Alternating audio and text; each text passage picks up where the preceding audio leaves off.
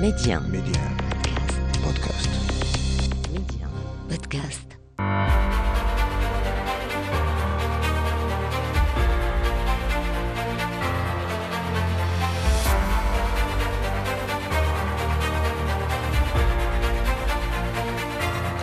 أهلا بكم إلى عدد جديد من مغرب التنمية، الموعد الذي نتوقف فيه مع مكانة المملكة عربيا وإقليميا ودوليا، ثم أين وصل المغرب من حيث الأوراش والمشاريع والإنجازات التي تخص كافة المجالات والأصعدة. ميديان أسماء بشري، مغرب التنمية. أبرز عناوين هذا العدد: أوراش كبرى مقبلة المملكة على استكمالها خلال السنة الجديدة، على رأسها مواصلة تنزيل الورش الملكي لتحميم أو لتعميم الحماية الاجتماعية.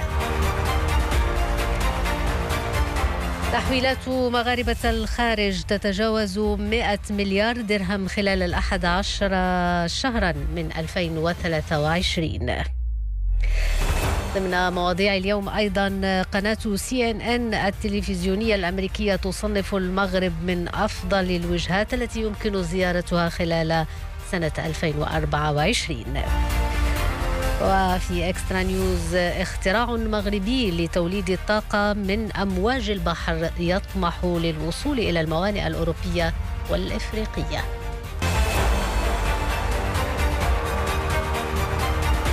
الخبير. أوراش كبرى ستعمل المملكة على استكمالها خلال السنة الجديدة، على رأسها مواصلة تنزيل الورش الملكي لتعميم الحماية الاجتماعية من خلال تعميم التأمين الإجباري الأساسي عن المرض لفائدة الفئات الهشة، وأيضا مجموعة من المشاريع والتحديات مقبلة عليها المملكة هذه السنة.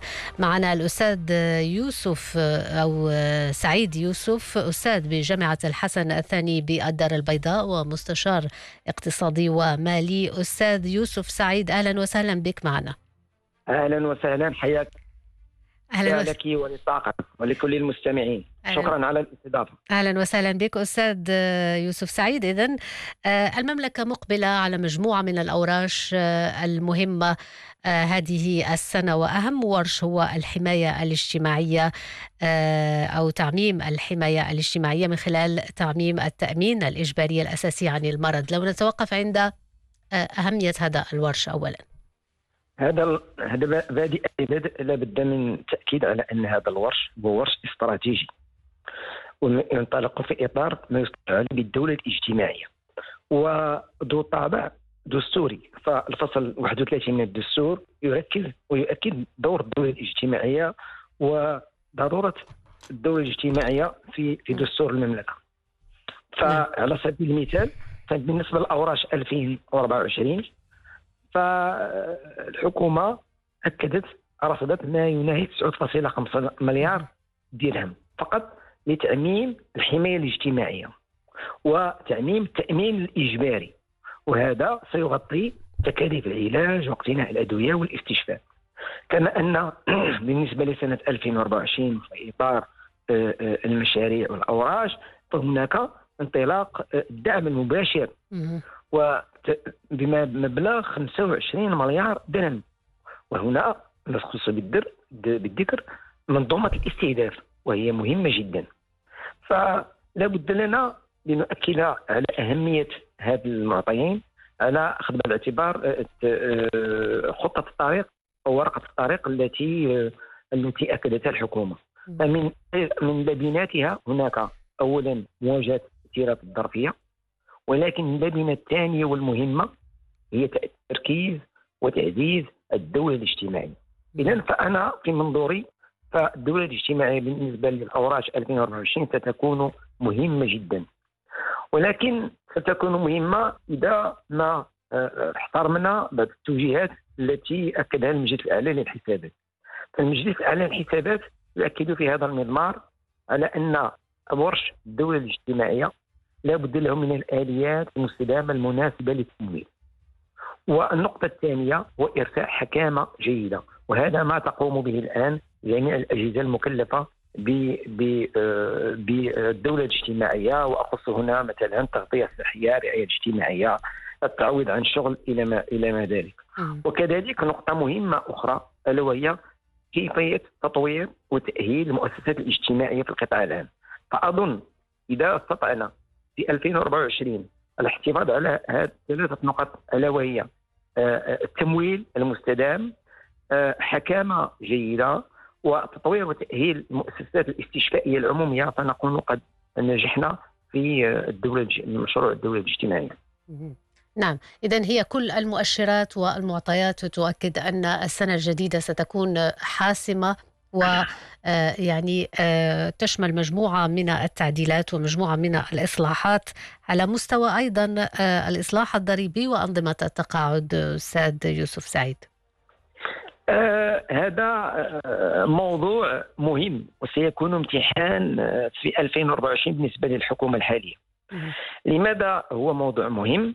وهذا ما أكدته وزيرة المالية في مجلس النواب مؤخرا، حيث صرحت مباشرة أن إصلاح صناديق التقاعد فهو موضوع مهم استراتيجي، ولكن موضوع شائك وصعب. ولكن على ما أظن أنه إذا قمنا بخطة تشاركية مع جميع الفاعلين، وقمنا بتحسين حكامة الصناديق التقاعد، فأظن أن المغرب سيستطيع النجاح في هذا الامتحان. فعلى سبيل المثال فلا بد من إعطاء بعض المعطيات. فعلى حسب تصريح السيدة وزيرة المالية، فهذه الصناديق انطلاقا من شهر مارس وأبريل من السنة الماضية كانت تعرف من مجموعة من تعاني نوعا من العجز، على أن التحدي الكبير هو ما بين 2028 و2044. وبالتالي في اعتقادي على أن هذا المشروع لا بد أن يؤخذ بجدية كبيرة، على العلم أنه سيكون هناك إكراهات. الصعيد العالمي فلما نتحدث عن إصلاح صناديق التقاعد، فالركائز هي أولا ربع سن التقاعد، زيادة نسبة الاشتراكات في أنظمة التقاعد، وهذا على ما أظن سيكون امتحان وتحدي للحكومة الحالية، ونتمنى على أن الأمور ستمر في على أحسن ما يرام. باعتقادي أن المغرب بالنسبة للتحديات الكبرى ل 2024 تحديين. الأول يتعلق بالإصلاح التقاعدي، والتحدي الثاني هو السياسة المائية. ولكن قبل أن أتحدث عن السياسة المائية لا بد من التحدث عن المشكل الضريبي. لما نتحدث عن الضريبة نتحدث عن تمويل المشاريع. فلما نريد تمويل ميزانية الدولة، المداخل تأتي أساسا من المداخل الضريبية. وفي هذا الصدد لا بد من في الأوراش 2024 الرجوع إلى مقتضيات المناظرة الوطنية التي نظمناها في 2019 حول الضرائب. فلا بد من الرجوع إلى الأهداف الاستراتيجية لها وأذكرها. فلا بد من في 2024 أننا تطوير تدريجي للنظام ضريبي فعال ومنصف، ونبدأ مبدأ العدالة الضريبية الذي هو مهم بالنسبة للمنظومة الضريبية. لا بد لنا هنا من نسجل على أن إدارة الضرائب الآن في المغرب منذ أكثر من 10 سنوات تقوم بمجهود مهم. على ما أظن أن هي نموذج يقتدى في مجال الرقمنة، في مجال العلاقة مع المساهمين، في إطار تحيين القوانين. ولكن لا بد من 2024 تكون سنة محورية واستراتيجية من أجل إصلاح ضريبي إن شاء الله شامل، وتحقيق الأهداف الاستراتيجية التي هي زيادة الأصول الضريبية l'augmentation de l'assiette fiscale والاستدامة المالية la pérennité financière. نعم. طيب، من بين التحديات أستاذ يوسف سعيد أيضا أشرت قبل قليل إلى مشكل الماء، خاصة وأن المغرب يعيش أزمة جفاف هي الأسوأ منذ عقود. ماذا عن المشاريع التي انخرط فيها المغرب من أجل احتواء هذه الأزمة، خاصة على مستوى يعني الأحواض، ربط الأحواض المائية ببعض مدن المملكة؟ كما أشرت إلى ذلك، فورش الماء أو تحدي الماء أو هو تحدي كبير بالنسبة ل 2024. فالإحصائيات وعلى لسان السيد نزار بركة، هذه السنة سجلنا عجز يقدر ب 67% بالنسبة لسنة عادية. معطى ثاني حوض اللكوس، وهو حوض مائي كبير للمغرب يعرف عجز مائي. هنا المغرب تبع سياسة للحد من التأثيرات السلبية. فمن ضمن السياسات المتبعة تبع المغرب الاعتماد على محطات تحلية المياه، إعادة تدوير المياه العادمة في السقي، ترشيد استهلاك الماء على ما أظن، وكذلك بناء طرق السيارة للماء عن طريق ربط الأحواض المائية. فهمنا لابد الإشارة أن الربط الذي قام به الحوض لوكوس لتزويد مدينة الرباط والدار البيضاء كلف أكثر من 500 مليار درهم عن طريق 67 كيلومتر من القنوات. ولكن ماذا يجب الآن القيام به؟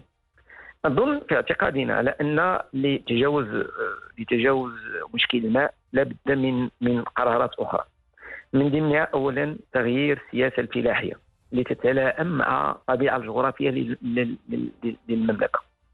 ثانيا إلى أهمية للوازم الغذائية داخل الوطن من مجال تحقيق الاكتفاء الذاتي.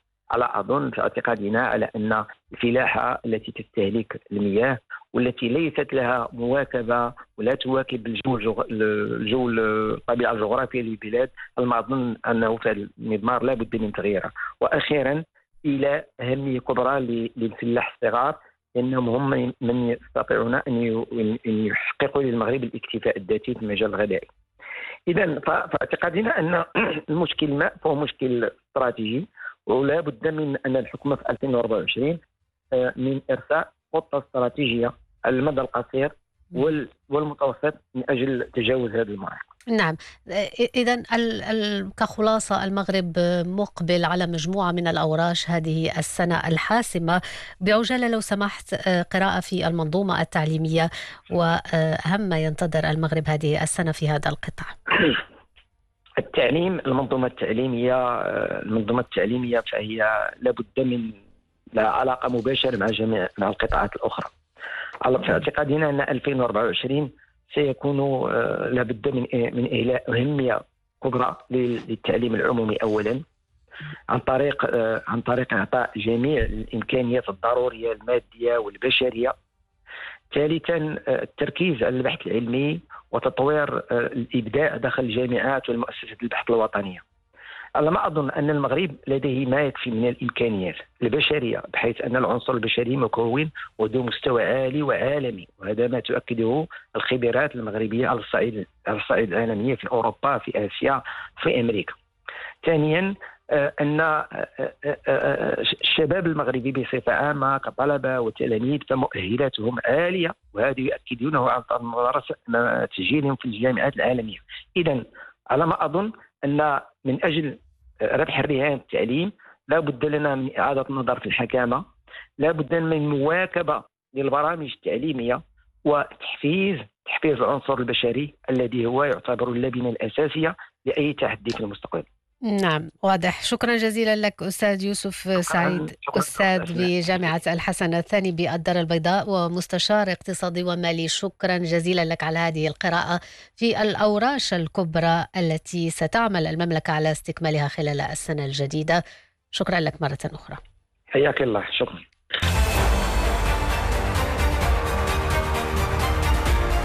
زوم. تحويلات مغاربة العالم تجاوزت 100 مليارات درهم، هذا ما أفاد به مكتب الصرف، حيث بلغت تحويلات المغاربة المقيمين بالخارج أزيد من 105 مليار درهم خلال 11 شهرا الأولى من السنة الماضية. وأوضح المكتب في نشرته الأخيرة حول المؤشرات الشهرية للمبادلات الخارجية أن هذه التحويلات سجلت ارتفاعا نسبته 4.4% مقارنة بما متم شهر نوفمبر من العام 2022، وتعزى هذه الزيادة إلى ارتفاع الصادرات بنسبة 17.5% إلى أزيد من 238 مليار درهم، الذي فاق الواردات. بالنسبة لمداخيل الأصفار أيضا بلغت أزيد من 97 مليار درهم عندما تم نوفمبر من عام 2023 بارتفاع نسبته 15.8% مقارنة بالفترة ذاتها قبل سنة. كيف يمكن أن تنعكس هذه الأرقام على الاقتصاد الوطني، على الوضع التنموي، وما طبيعة التحديات التي لا تزال تعترض مواصلة نمو تحويلات مغاربة العالم في المستقبل؟ جانب من هذه المحاور يحدثنا عنها الخبير المالي والاقتصادي أنس راتي. هو صحيح أنه يعني تحويلات المهاجرين المغاربة خصنا نعرفوا هي أنها أحد المحركات الداعمة ديال الاقتصاد المغربي، فهي كتساهم بشكل كبير في دعم التوازنات المالية الكبرى للبلاد. هي من العوامل المؤثرة لا في الناتج المحلي الإجمالي ولا في معدلات النمو. اليوم ولي بنك المغرب يعني أعطى رقم ديال تقريبا أنه تحويلات مغاربة العالم كتمثل واحد 8% من الناتج الداخلي الخام، كتشكل غالبا يعني أول مورد للعملة الصعبة في المغرب، كتحتل مكانة مهمة في ميزان الأداءات والموازنات.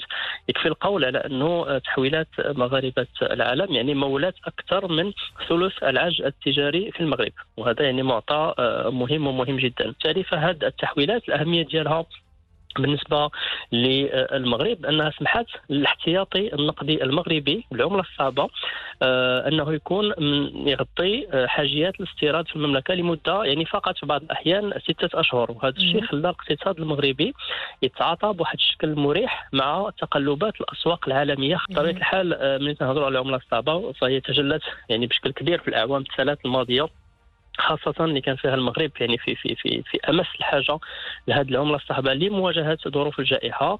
تنتذكروا يعني السنوات ديال 2020 2021 كيف كان المغرب محتاج لعملة صعبة لتأمين اللقاح، لتأمين المواد الغذائية والطاقية في ظل تراجع باقي مصادر العملة الصعبة، أساسا من مداخيل السياحة اللي كانت تقريبا شبه منعدمة في 2020، تراجع صادرات خاصة صادرات السيارات.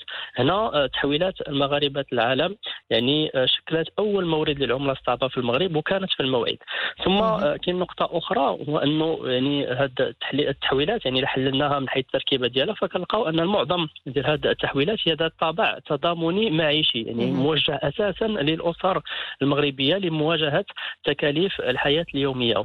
التحويلات يعني كتلعب واحد الدور يعني اقتصادي لانها كتحرك عجلات الاقتصاد في المغرب، كتساهم في يعني دعم الاستهلاك، واجتماعي كبير لانها كتساهم في واحد النوع من السلم الاجتماعي بدعم القدره الشرائيه للاسر المغربيه. وبالتالي فهناك اسر يعني كنعرفوا ان كاين اسر مغربيه موعلها الرئيسي كتلقى هو ذاك الابن او البنت المهاجر في الخارج اللي الميزانيه ديال هذه الاسره كتعتمد بشكل رئيسي الا واقول احيانا كليا على التحويلات القادمه من الخارج. وبالتالي في هذه الظروف الاستثنائيه يعني وظروف ما بعد الجائحه والتبعات الاقتصاديه والاجتماعيه من تراجع المداخيل وزياده البطاله وموجه الغلاء، فهنايا يعني التحويلات السنويه شكلت واحد الجرعه ديال الاكسجين للاقتصاد وللاسر المغربيه لمواجهه التحديات. المغرب بعيون العالم. المغرب ضمن أفضل الوجهات السياحية في العام 2024، هذا ما أفادت به قناة CNN الأمريكية وأوسط القناة الإخبارية في مقال على موقعها الإلكتروني ضمن قسم الأسفار أوسط السياح بزيارة المغرب واستكشاف أماكن أخرى في المملكة مثل تطوان ومكناس. وكتبت CNN التي ركزت في اختيارها للوجهات المنتقاة على معايير مرتبطة أساسا بسهولة السفر باحترام السياحة البيئية واكتشاف الأماكن الأقل ارتيادا. كتبت القناة أن المغرب المفضل لدى المسافرين منذ فترة طويلة بفضل مناظره الطبيعية المتنوعة، هندسته المعمارية، وأيضا استعاد عافيته بعزم عقب الزلزال المدمر الذي تعرض له في سبتمبر الماضي.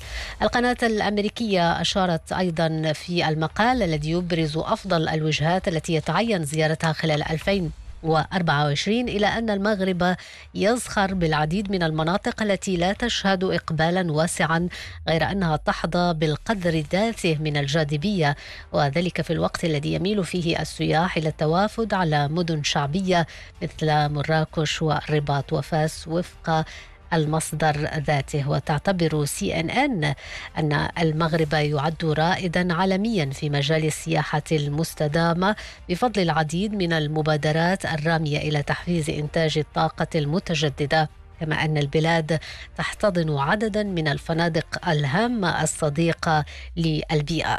على الصعيد العالمي، أبرزت الوسيلة الإعلامية الأمريكية ازدهار النشاط السياحي الذي سجل قفزة بنحو 90% في العام الماضي مقارنة بمستويات ما قبل الجائحة، مما ساهم في تسهيل الوجهات الأكثر شعبية للذروة في إقبال السياح.